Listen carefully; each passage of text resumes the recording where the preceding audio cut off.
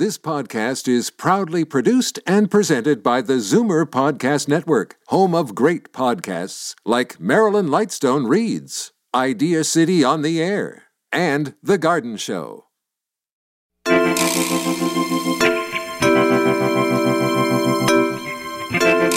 problem and the solution aren't always related.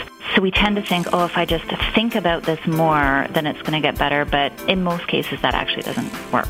So when we focus on the problem, we miss what's actually working well, or we miss what's called exceptions to the problem, which is typically where you find the solutions. Hi, I'm Jamie Buss, and I'm the publisher and editor-in-chief of The Tonic Magazine and the producer and host of The Tonic Talk Show and Podcast. I'm a former commercial litigator who used to weigh 242 pounds. When I was 38 years old, I lost over 50 pounds through a regimen of exercise and better nutrition.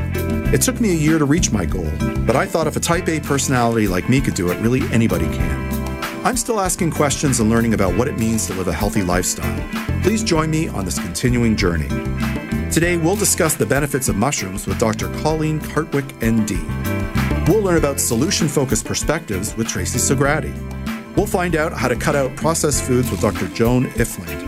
And lastly, we'll explore the benefits of shopping at a co-op with Paul DeCampo. But first, a little bit of business. Medicinal mushrooms offer a multitude of health benefits, including immune support, improved energy, and stress reduction. Medicinal mushroom extracts from New Roots Herbal, hot water extracted, providing you validated potency so you get their full health benefits. Discover Reishi, Lion's Mane, or Resilience, a 7-mushroom blend. Find the complete selection of medicinal mushroom extracts from New Roots Herbal exclusively at quality health food stores. To learn more, visit newrootsherbal.com. To ensure the products are right for you, always read and follow the label. Dr. Colleen Hartwick is a licensed naturopathic physician who's been in private practice since 2012 in Campbell River, BC. Dr. Hartwick has a special interest in trauma as it pertains to physical illness, and as such, her practice focuses on mental health.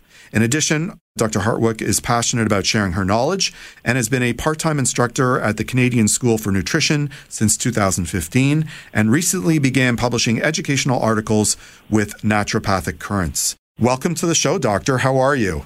I'm doing really well, thanks. And thanks for having me today, Jamie. It's a pleasure. There's hot button items in health and wellness, right? Like, you know it, right? There's things that come and go and, they have their time in the sun. And one of those things that is a hot topic today is mushrooms. Can we talk about mushrooms today?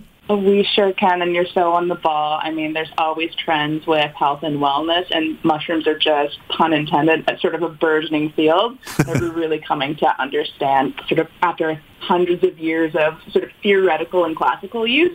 Now we've got more science to really understand how these fungi can help us. Okay, so as mushrooms pertain to our health, can you explain how they help? Like, what do they do? I mean, depends on the species of mushroom that we're talking about, and hopefully a little bit later in our conversation we can touch on a couple of my favorites. But just in general, mushrooms are great for immune support. Some of them have anti-cancer properties. Some are great to help improve energy, to support different sex hormones like estrogen and testosterone. And there's some species that help with our ability to deal with stress. And one in particular that I'm hoping we'll be able to touch on is called Lion's Mane, really good for mental health and cognitive support. My first Lion's Mane mushroom on Mother's Day. We made some roasted mushrooms, and Lion's Mane made its way into the mix. The interesting thing about mushrooms, some of the mushrooms we eat have these medicinal values, right? They 100% do. So they're this lovely dovetailing product that's both food but also medicine, and depending on how we prepare that mushroom can really unleash some of the really valuable compounds inside that, again, have those properties that I was mentioning, whether it's cognitive support or immune support or hormone balancing. Yeah, so, I was saying, we eat the mushrooms, but when you eat mushrooms, you really don't have much hope of getting, the medicinal value out of them. You'd have to eat heaping gobs of these mushrooms, and some of them are expensive. So you don't eat mushrooms to get their value. They have to be processed first, don't they? They do. There's a specific process that we use to extract the active ingredients from mushrooms. They're known as polysaccharides, these like long, complex carbohydrates that in a mushroom, again, until we prepare it properly, kind of enclosed in this capsule known as chitin. It's the same compound that's found in things like lobster shells, this really tough outer coating that essentially makes the active ingredients not the most bioavailable. It's almost akin to having the medicinal ingredient enclosed in like a marble, or do you ever eat one of those jawbreaker candies? You break your jaw trying to access what's inside. Right. And so if we're really hoping to get the medicinal properties of the mushrooms that we're wanting to either use as a supplement or perhaps use as a food application, you have to dissolve it in hot water over a period of several hours. We call this a hot water extract. So yeah, mode of preparation makes a big difference in terms of accessing those polysaccharides inside that have the immune modulating effects and the hormone balancing effects and the cognitive effects. Okay. So these components like the polysaccharides, how do they get released from the mushroom? How does that work? So again, like I mentioned, they're kind of enclosed in this really tough outer shell known as chitin. Again, chitin is found in shells of sea bugs, of lobsters and crabs. And as long as chitin is present, we can't access those polysaccharides found inside. So what we need to do with the mushroom, and it's done by several high-end companies, is this hot water extract, whereby we take chunks of mushrooms and we essentially steep them, simmer them in hot water over the course of many hours. And what that hot water extraction does is it breaks down that chitin and frees up those polysaccharides that are hiding inside so that we can then absorb them in our gut, and then they can have their effects on, again, supporting the immune system and supporting the brain and supporting hormone balance. Fantastic. You mentioned polysaccharides, but are there other compounds from the mushrooms that we should be looking for in terms of our, health regimen? I mean, the best studied ingredients in terms of the medicinal effects of mushrooms are those polysaccharides like beta-glucans, for example. But mushrooms have a whole array of different vitamins, minerals, and other nutrients like vitamin D, for example, is found in mushrooms that can have broad-acting effects. So, again, we talk a lot about those polysaccharides for their specific medical applications for viral infections and chemotherapy support, or, again, lion's mane, like we've touched on, really important for cognitive health and preventing things like dementia. But there's all these other nutrients found inside mushrooms that not necessarily inaccessible because of that chitin wall, but certainly add to sort of the nutrient value and density found in mushrooms. Okay. And how can we get these extracts? So your best bet, again, it's going to depend a little bit on budget because, as you mentioned, mushrooms, especially mushroom products, can be a little bit on the costly side. So you've got a couple of options. If you're going to go to a health food store and you're looking for, a mushroom product made by a supplement company, you really want to make sure that that product has been prepared carefully and properly and has undergone that hot water extraction. Otherwise, you don't really know what you're getting. Mushrooms can come as powders, they can come in capsules, they can come in tablets, and it doesn't matter so much, again, powder, capsule, tablet. What really does matter is, has that mushroom been treated through hot water extraction to pull out and render bioavailable those polysaccharides so that you can get the immune boosting properties, or you can get the energizing properties, or you can get the hormone balancing properties. And if it's maybe not in your means to afford this, the prepared supplement version of a mushroom product, you can buy mushrooms whole or dried. Dried, fresh, or whole, and prepare them yourself at home in soups, in stews. You can make infusions like teas with them. You just want to simmer that mushroom over the course of several hours over sort of medium heat to break down that chitin wall, again, help gain access to those really valuable nutrients found trapped inside. Okay. So you've done a great job of explaining, what the mushrooms are, how we take them in, and how they might work in our system. Let's discuss which mushrooms you like and what they're good for. Where do you want to start? Do you have one in particular you want to talk about? Why don't we start with lion's mane? Because that's one we mentioned before. Perfect. It is one of my favorites because I see a lot of patients who are dealing with issues with memory, focus, concentration. So lion's mane just kind of looks a little bit like a brain when you go and forage it. I'm a bit of a mushroom forager myself.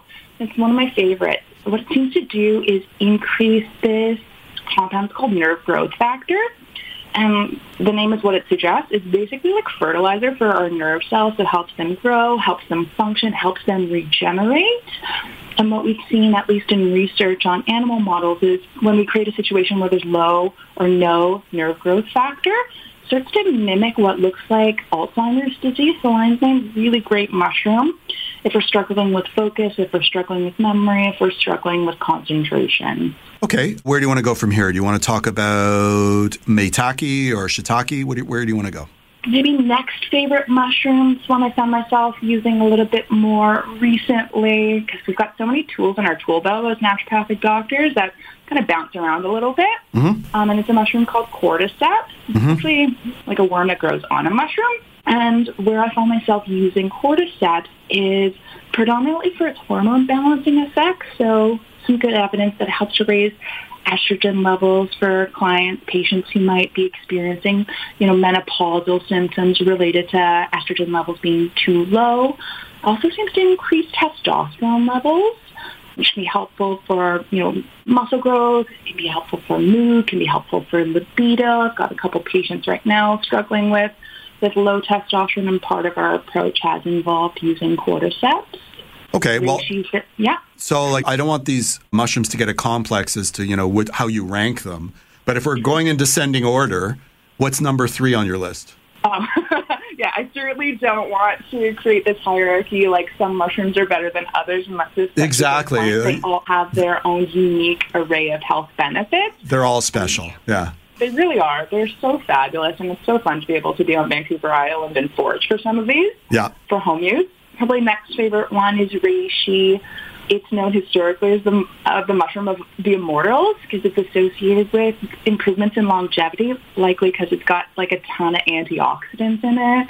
It's also a little bit what we call adaptogenic in naturopathic medicine, which is to say it helps you adapt and cope with stress. And for so many of us, especially in the last couple of years, stress has been incredibly high. So a mushroom like reishi might be helpful to allow us to better cope with long-standing stress.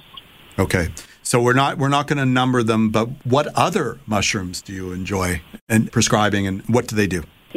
For sort of antiviral purposes and for any of my patients who are experiencing cancer and cancer care, maitake can be a really good choice for that. Shiitake as well, which I'm sure a lot of people are familiar with because it's a popular mushroom in Asian cooking as well. Reishi also kind of falls under that umbrella too, as being helpful for people experiencing cancer or getting chemotherapy treatment to improve immune status. Are there mushrooms that you prescribe that people may not know about that, are perhaps more obscure but still very helpful? I'm trying to think of any that are obscure. I guess I'm a little bit biased where I am because there's so much foraging on Vancouver Island that I've got a lot of patients that are super familiar with mushrooms, and we also have a couple of really great manufacturers here on the island. So again, there's always workshops on mushrooms. So I'm trying to think if there's anything obscure that I might recommend. I guess chaga, although it's gaining a lot of awareness, again, at least here on Vancouver Island. Yet another mushroom that's really good for immune health. It's got some antiviral properties. Again, similar to some of the other mushrooms that I talked about, has some anti-cancer properties as well, especially around like colon cancer, breast cancer, at least based on the evidence we have so far. Okay. So, Colleen, we've talked about a number of mushrooms. Are there any contraindications or any concerns or safety issues about taking medicinal mushrooms? There's always concern whenever we're taking in any product, including something like mushrooms, which kind of toes the line between, food and medicine. What I recommend to anyone is to talk to your primary care practitioner before you start a mushroom regimen, just to be sure that it's the right thing for you and that it's not going to interact with any of the medications that you're taking or contraindicated for you in any other way. And I'd be more than happy to come back and highlight a couple of those risks and contraindications. But again, hard to speak to what's going to be appropriate to each one of your listeners, and best to, again, consult with your primary care practitioner before self-supplementing, just to make sure that it's the right fit for you. Well, that's sound advice. If people want to have more information about you, is there a website they can reach out to?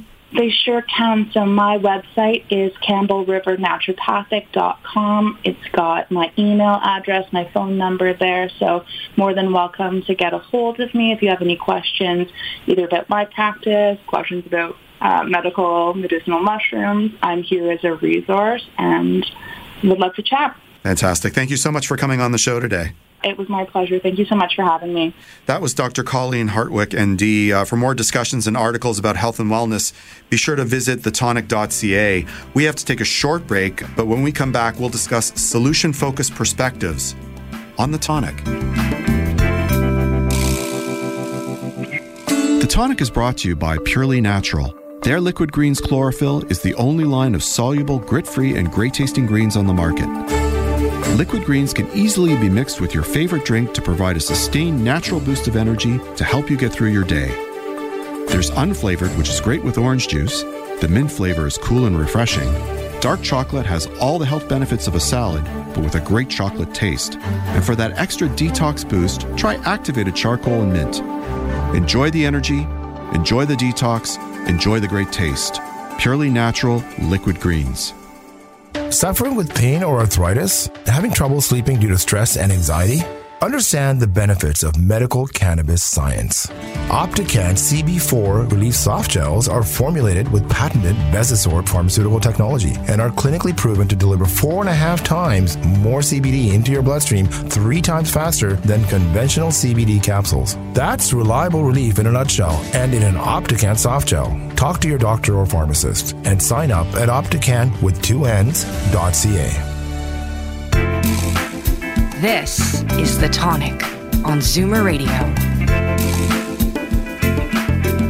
Tracy Sograti has an eclectic background in molecular biology, psychology, and nursing. She practices psychotherapy and yoga therapy and has over 20 years of experience in leading classes, workshops, and events. She believes that the tools of mindfulness pave the way for a deeply meaningful life at any stage. And you can find her at SogratiYoga.com, Sograti Yoga on Facebook, or Tracy Sograti on Instagram. Welcome back to the show. How are you, my friend? I am most excellent, Jamie, and I'm so happy to be here. How are you? Good. Last time you were on the show, we talked, no BS, we talked about BA, and today... Did you try it? Did you try it? Yeah, of course. I live it, my friend. This time around, we're talking about a different tool set, right? Yeah. Okay, so what is a solution-focused approach? Oh my God, I'm so excited about this. So a solution-focused approach or a perspective is a way of looking at your life and your problems, okay? Mm-hmm. So generally speaking, what the average person does is when they're feeling something or dealing with a challenging situation, they tend to really focus on the problem, right? Yep. And as we focus on the problem, it sort of leads to this past-focused negative rumination cycle that repeats itself over and over and over again. Mm-hmm. And what we've learned in therapy is that, you know, the problem and the solution aren't always related, which is a bit tricky. Yeah. You know, so we tend to think, oh, if I just think about this more, then it's going to get better. But in most cases, that actually doesn't work. So when we focus on the problem, we miss what's actually working well, or we miss what's called exceptions to the problem, which is typically where you find the solutions. Okay, so like, is this a work backwards approach type of thing? Like where you visualize where, like, what the answer is and then you work to get there? Is that? Oh, I like the way your brain is working. Yes, it is. It is, and we can contextualize that, but yes, that's the essence of it. Okay. Because I'm already doing that. Is that good? Yeah, no, you're so good, Jamie. I know. I love getting the gold stars from you. All right. You get my gold star. Full validation over here. There you go. And that's really the only purpose of this show. So how could I include a solution-focused approach to my life, or how can the listeners do that? Yeah, okay. So for all of you out there, the trick is, and it is a trick, is to start by asking yourself solution-focused questions. And I want to give you some examples. So instead of asking, why am I so depressed? Ask yourself, what will help me be more active or engaged? Okay, so you're literally flipping the question. Instead of asking like, oh God, what is making me feel so anxious? Ask, I wonder, how can I be more calm and present? So just feel what happens. There's a flip that happens in your brain. Instead of asking something like, why is my son always hitting my daughter? Right? Ask, how can we teach him to keep his hands to himself? So just, again, changes it.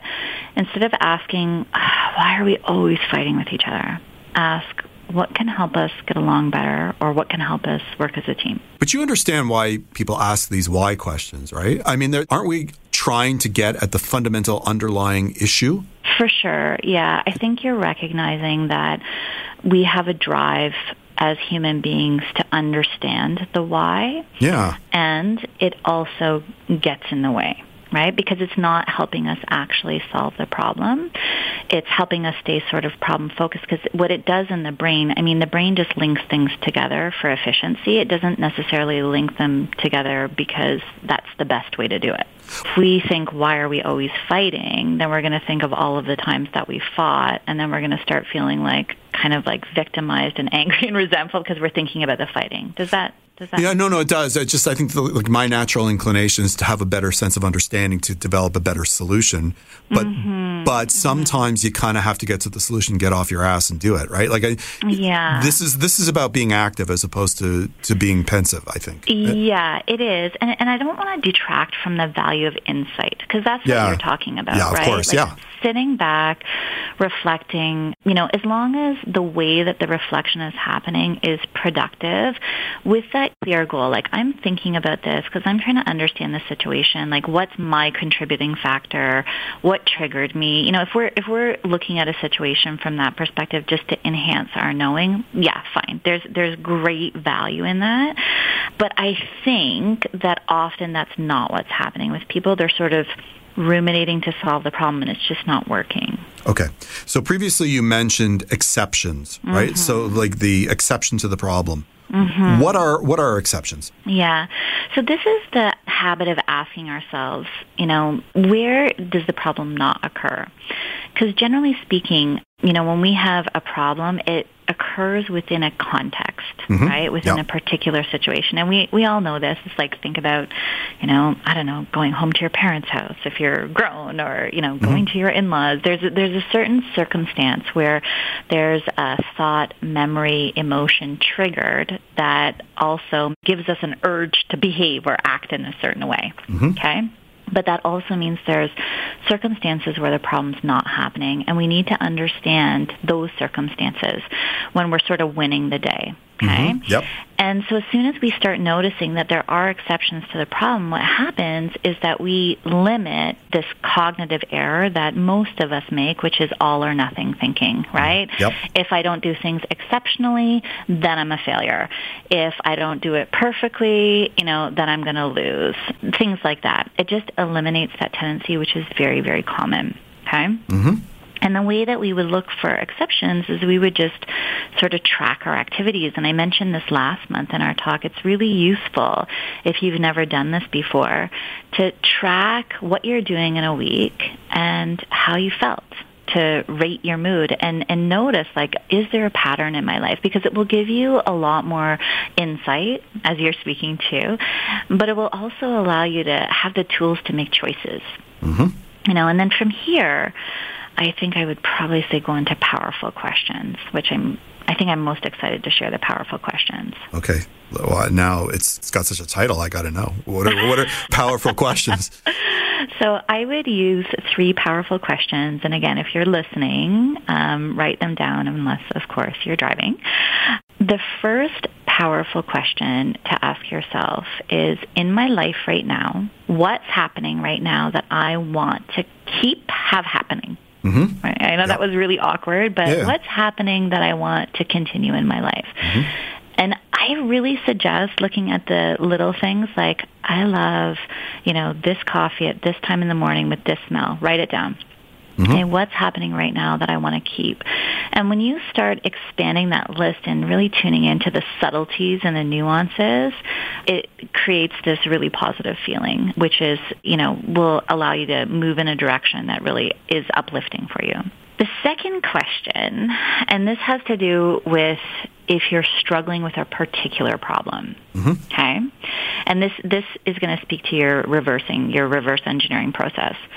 So imagine that it's 6 months from now, and you look back to today, and you think, if only I had done X, Y, and Z, it would have resolved things. It would solve this problem.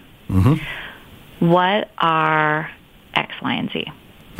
Yep. Okay, so that's the reverse engineering approach. Yep. Because often if we ask ourselves that, we find that we knew the answer, actually. We know. Yeah, we're just afraid to do it, or it's too much work, or we think we're not capable of doing it. Yeah, or we talk ourselves out of it, right? Or truthfully, it's also like, oh, is that goal that I'm thinking of, is it really worth all the effort? Like, is that really the goal that I want to do? I don't know. Yeah, and that's a great question, too. Right? That's it. I love that. Like, is this actually what I want to do, or is it just a fantasy that I have that's soothing something emotional in me? Yep. Okay, so the other juicy question is commonly known as the miracle question. Okay? So I'm just going to say it out loud. If you're struggling with a problem, the question is this. Imagine you're sleeping, and overnight a miracle happens. And you wake up and your problem is solved, but you don't know that it's solved, right? It's just as you go through your day, you're going to experience evidence that it has been solved. What is that evidence? How will you know that the problem has been solved? It's interesting, huh? Yeah. Because then you start to think about, well, okay, wait a second. How would I know that the problem was solved? Yeah, like what would be different in my life, right? What would be different in my life? And then you have to map it out. And that will help you start to find solutions and take you in the direction, again, that allows you to be integrated and whole in your approach to life, right? In a way it's quite empowering, actually. Yeah. Okay, we have time, really, for one last area. Where do you want to go? I would say that, it's really important for people to recognize if they're doing something right now. Like, say they're listening to me and they're thinking, okay, well, do I really need to do this?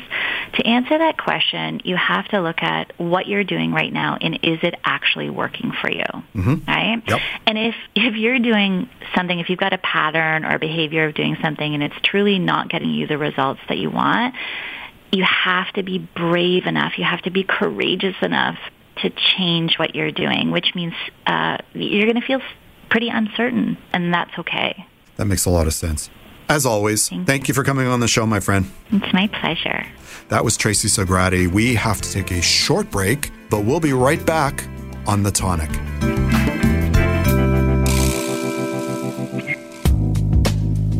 I'd like to give a shout out to our new sponsor, Omega Alpha.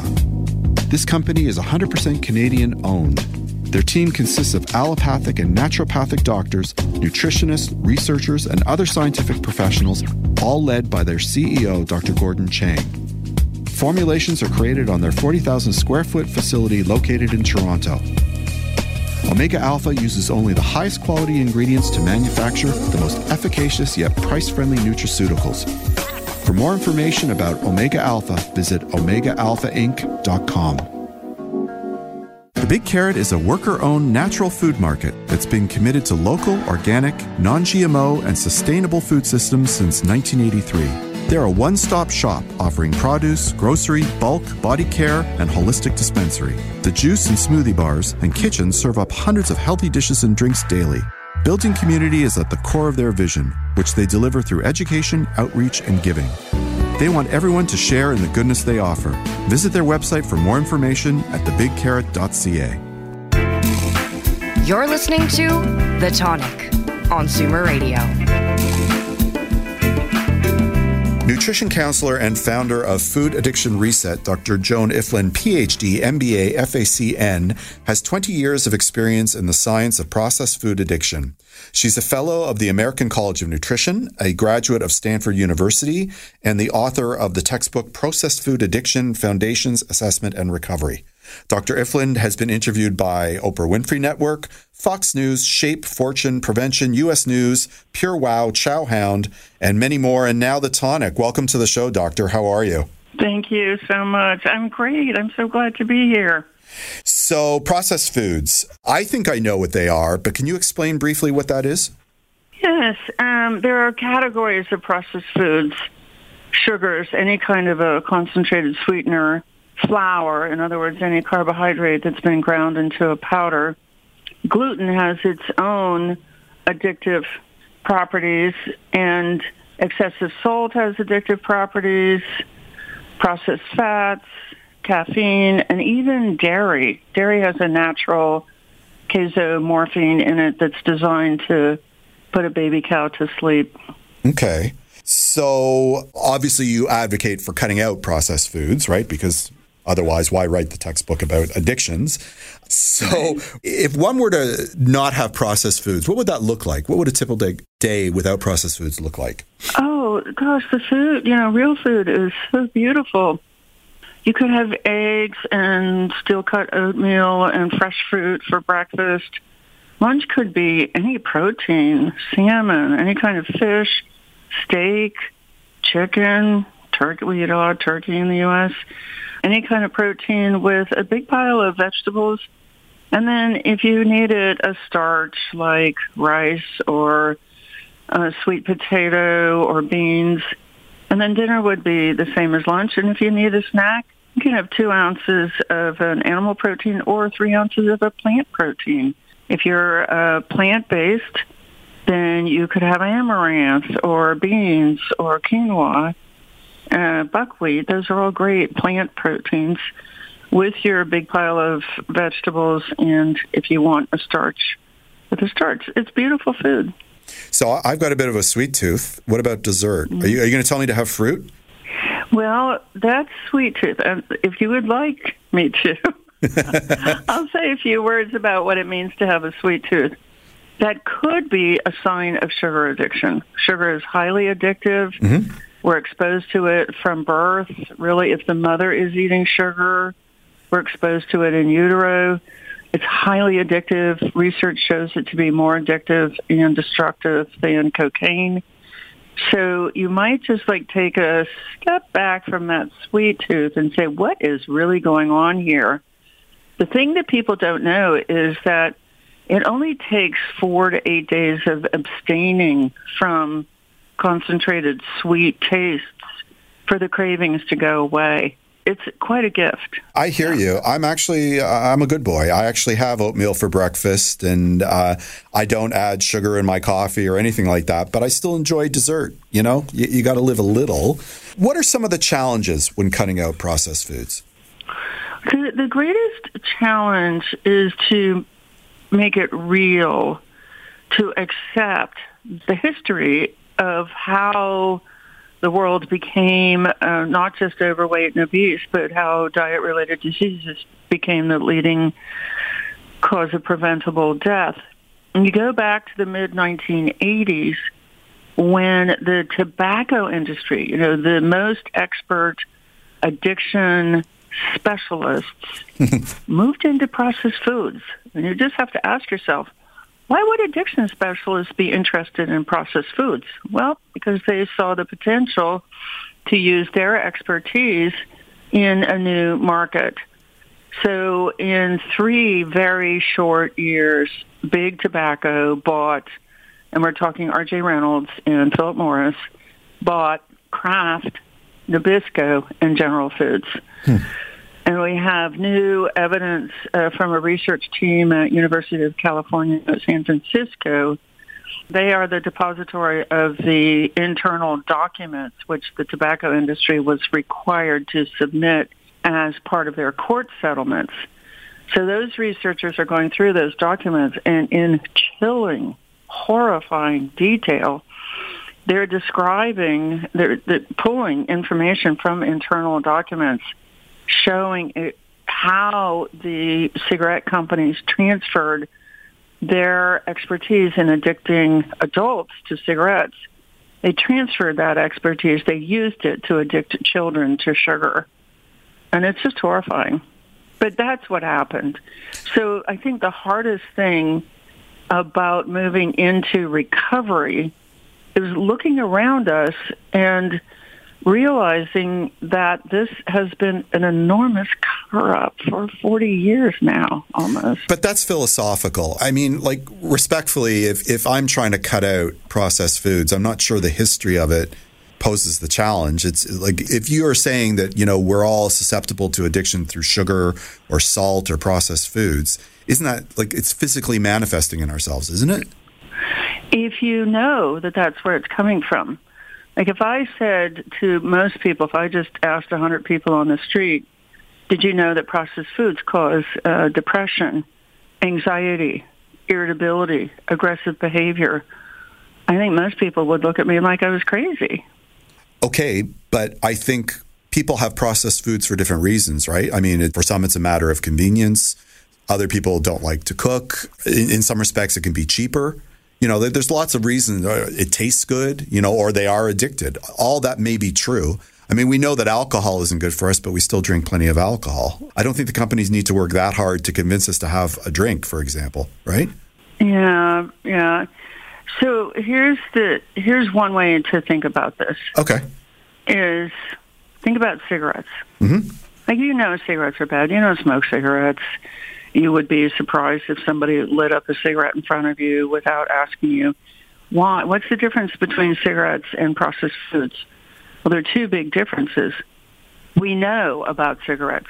We've gotten all the public education. They're banned from most spaces, and we get it, and we don't smoke. Okay. We don't know that. That's one difference. The other difference is that processed foods are hundreds of times more destructive than cigarettes because they are attacking cell function in 8 different ways. They destabilize blood glucose. They create inflammation. They pull blood flow away from the frontal lobe. I mean, the list just goes on and on and on. And so those are the two big differences. We know about cigarettes. It's easy to avoid cigarettes because they're not anywhere anymore for most of us. We don't know about the destructive properties of processed foods, and we see people eating them all the time. So it's very hard to believe that processed foods could cause an incredible array of problems. But I do have an interesting way for each person to figure that out for themselves. Mm-hmm. What's so just say for 1 week, 7 days, Monday through Sunday, I am really going to give up this list. I'm only going to eat plants that still look like they did when they were harvested. Mm-hmm. I'm going to eat clean proteins. And, you know, if I'm hungry, I will add a starch and nice, clean fruits. So do that for 1 week, and you will get through withdrawal. So these are drugs. The body is interpreting these substances as drugs. So there is a withdrawal. You might have a headache for 4 days, and don't give up the caffeine. That's a different fight. Mm-hmm. But yeah, give up anything that's in a package. Give up the fast food just for 1 week, and it's really easy to make a lot of clean food. If you have a crock pot, just put your ingredients in the crock pot in the morning before you leave your house, and there you'll have plenty of clean food in less time than it would take to stop for fast food. And then sit down and kind of eat the worst thing that you allow yourself. You're going to be nice and clean. Your gut will have repopulated. I know you don't know what that means, but actually, I do know what that means. Sober. Yeah, okay. You look good. You'll be sober off of it. You'll find that the brain fog has lifted, the cravings have lifted, the bloating is gone. You feel lighter. You feel more energetic. The stomach aches might be gone. The little minor aches and pains might be gone because the inflammation will be gone. And you're just like, oh, no, this couldn't all be possibly due to the processed foods. So sit down and eat something really gross, and you will be amazed at how sick you are.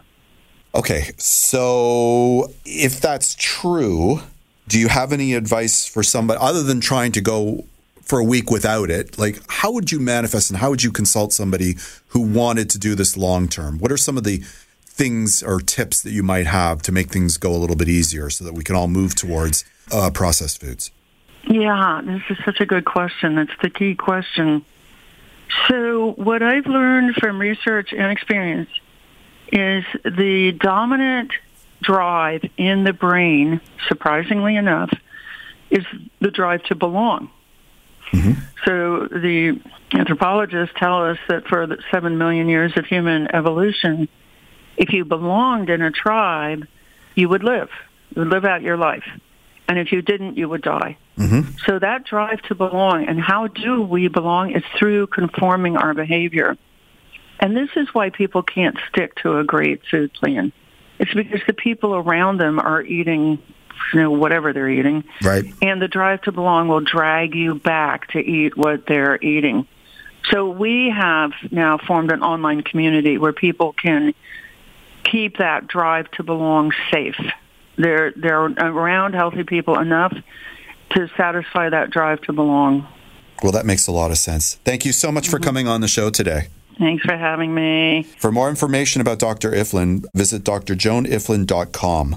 For great interviews and articles on food science, visit thetonic.ca.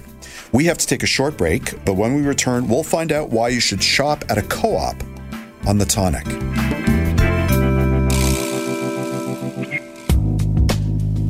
I'd like to give a shout out to our new sponsor, Omega Alpha.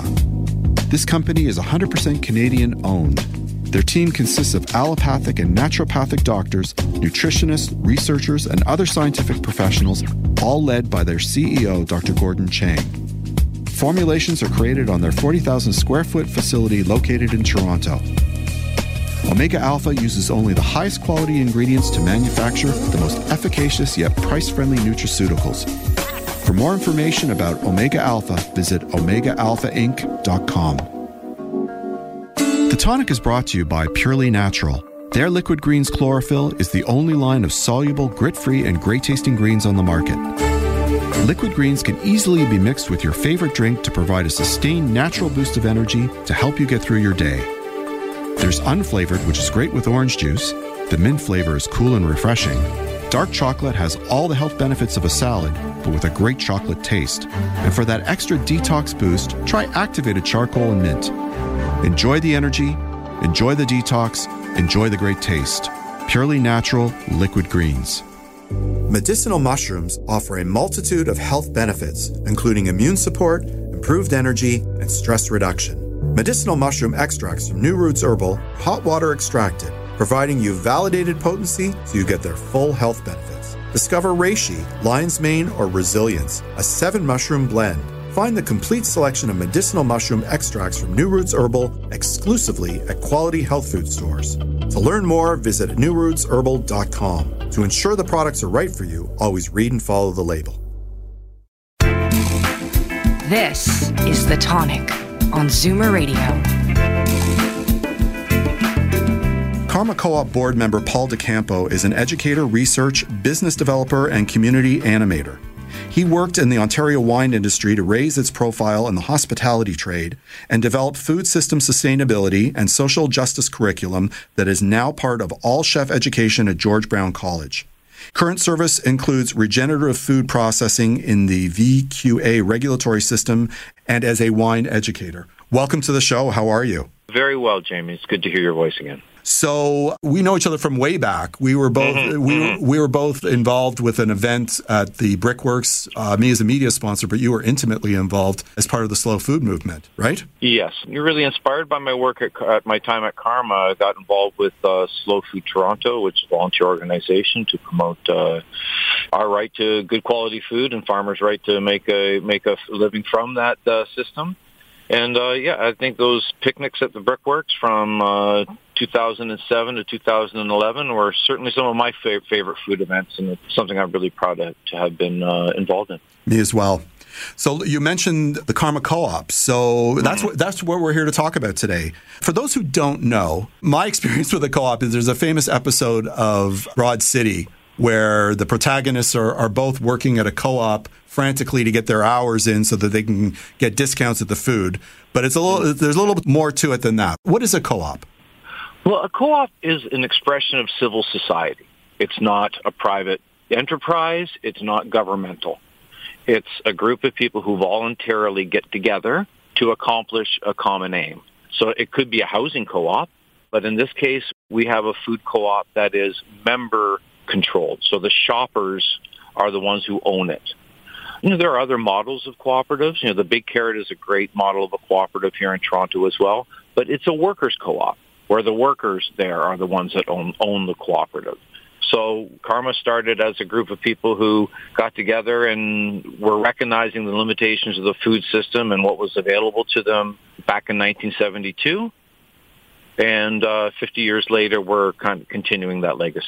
Okay, so it's sort of like a philosophy, I would say, the co-op, the way you've described it. There are some principles that sort of govern a co-op. What are they? Well, number one, we want as many people to be involved as possible. It's voluntary to be involved, but it's also open. It's democratic. So we are run as a not-for-profit corporation. So the board is actually what controls the cooperative, and the membership elects the board. So the board is an expression of the membership. And then the board gives direction to the paid staff in this case, and the paid staff, the management, and then the retail associates are the ones that manage it day to day in the store. It's about being involved in the economy in a way that's equitable and helps achieve our goals. We are autonomous and independent of other organizations, while at the same time looking for opportunities to collaborate with other cooperatives. And, central to our mission are education, training, information. We want to raise awareness of food and food systems in our case, and invite people into a collaborative dialogue to improve that food system, because it all comes down to community care. What kind of food resources do our community need, and how can we as a collective help meet those needs?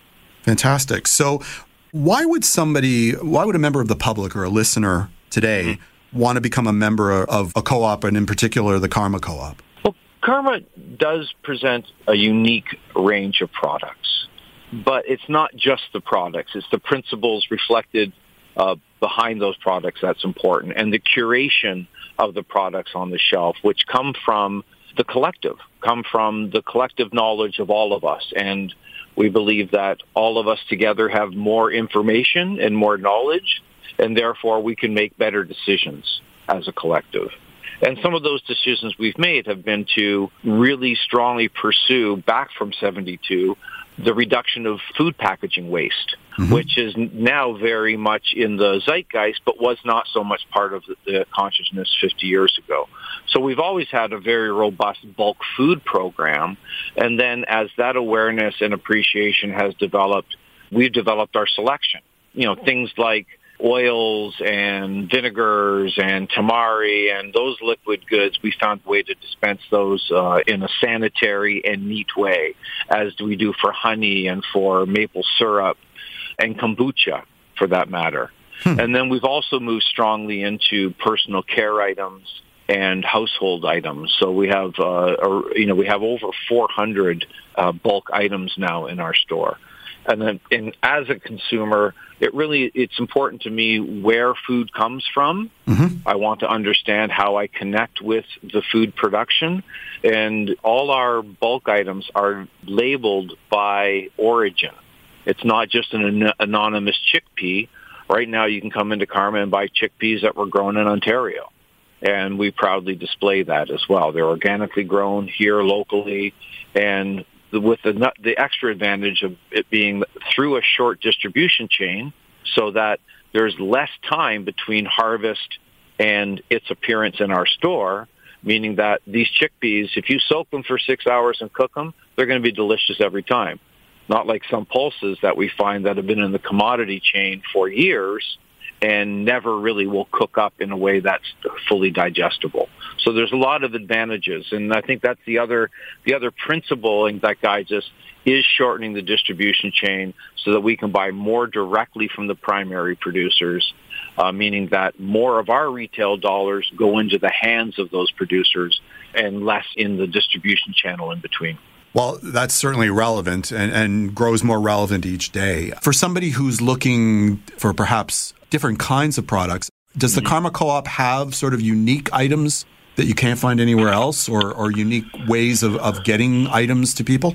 We really do. We pursue that very strongly. Working with, I'll call them out, with Alchemy Foods, who are a great fermented food provider locally. We're able to offer sauerkraut and kimchi in bulk without packaging. Ying Ying Food from out in Mississauga brings us his tofu made entirely from Ontario-grown organic soybeans, and again, brings it to us in bulk. So we're able to shorten that distribution chain to those Ontario soybean farmers at the same time as presenting a plastic-free solution for our customers. Fantastic. So I understand, and I know this because you reached out to me, Karma Co-op has a milestone coming up. Do you want to share that information? We do. We are not the oldest food co-op in Canada. The honors of that we were preceded by about 18 months, 2 years by the London Food Co-op, which is still going strong. And we'd love to have allies in the cooperative industry, in the cooperative movement. We would like to have more, frankly. We started in 1972 officially. So this June we are celebrating our 50th anniversary. And as part of that, we're really, Karma is in a unique situation physically in that we are embedded in the neighborhood of around Christie and Bloor, just north and east of there, in a laneway and on Karma Lane.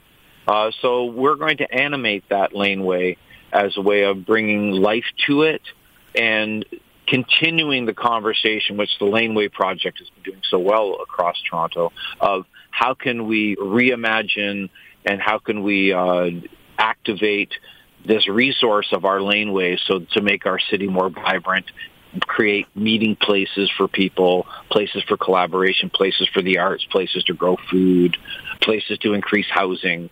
So that's all part of our celebration on the 25th. So it's the 25th of June from 2 to 6 in the afternoon, and everyone is welcome to come down and celebrate with us. Fantastic. So, you've been with the co-op for a while. I'm sure you've heard sort of the myths and misconceptions about it. Is there anything you want to clear up today on the show? Well, I guess it feels exclusive or a little bit hidden. It's a little like the speakeasy of food, but you don't have to know any special knocks or code words. We are open and accessible. Anybody can come in and shop. There are costs to being a member. So one of the benefits of being a member is we pay the prices on the shelf. People who are just stopping by will pay a premium over those prices. So that is the case. But our prices are generally low when we do our shopping basket comparison. So it's still accessible pricing. So we welcome anybody to stop by, check it out. You can do a single shop. You can join up for a month and pay the prices on the shelf and get a feel for the Karma experience. And, we are a community. We're of active members in the food system. We're not, which is, to me, so rewarding and different from, the dominant food system kind of positions us as passive receptors of food. Right. So, we really encourage people to come out, see what membership can mean for them, see how they can contribute to the cooperative and meet new people and who are like-minded. And together we're going to make, Toronto a more delicious and sustainable place for the next 50 years too. Well, that sounds like a noble endeavor, and I congratulate you on it. And thank you so much for coming on the show today. Well, it was great to speak to you, and I hope to see you and a lot of your listeners out on the 25th for our celebration. For sure. For more information about the co-op or to find out more about the celebration, visit karmacoop.org, and Karma is with a K. The Tonic isn't a co-op, but part of the Zoomer Media family, and to read great articles or listen to your favorite interviews, you can visit thetonic.ca. Thanks to all my wonderful guests, Dr. Colleen Hartwick, ND, Tracy Sograti, Dr. Joan Ifland, and Paul DeCampo. And thank you all for listening to The Tonic. You can listen or download this episode as a podcast with full show notes, contact information for our guests, and links at thetonic.ca. To find out more about the show, you can always follow us at It's The Tonic on Facebook, Instagram, or Twitter. For great articles by amazing health and wellness writers, be sure to pick up your copy of The Tonic Magazine. The May-June issue is available free on racks at over 100 locations across the GTA and delivered with the Globe and Mail to home subscribers in Toronto, west of Victoria Park. Or you can visit our new website, thetonic.ca.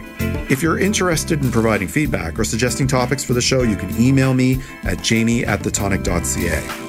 On our next show, we'll discuss the health and wellness issues that are important to you. Until then, this is Jamie Bussin wishing you a healthy and happy week. This podcast is proudly produced and presented by the Zoomer Podcast Network, home of great podcasts like Marilyn Lightstone Reads, Idea City on the Air, and The Garden Show.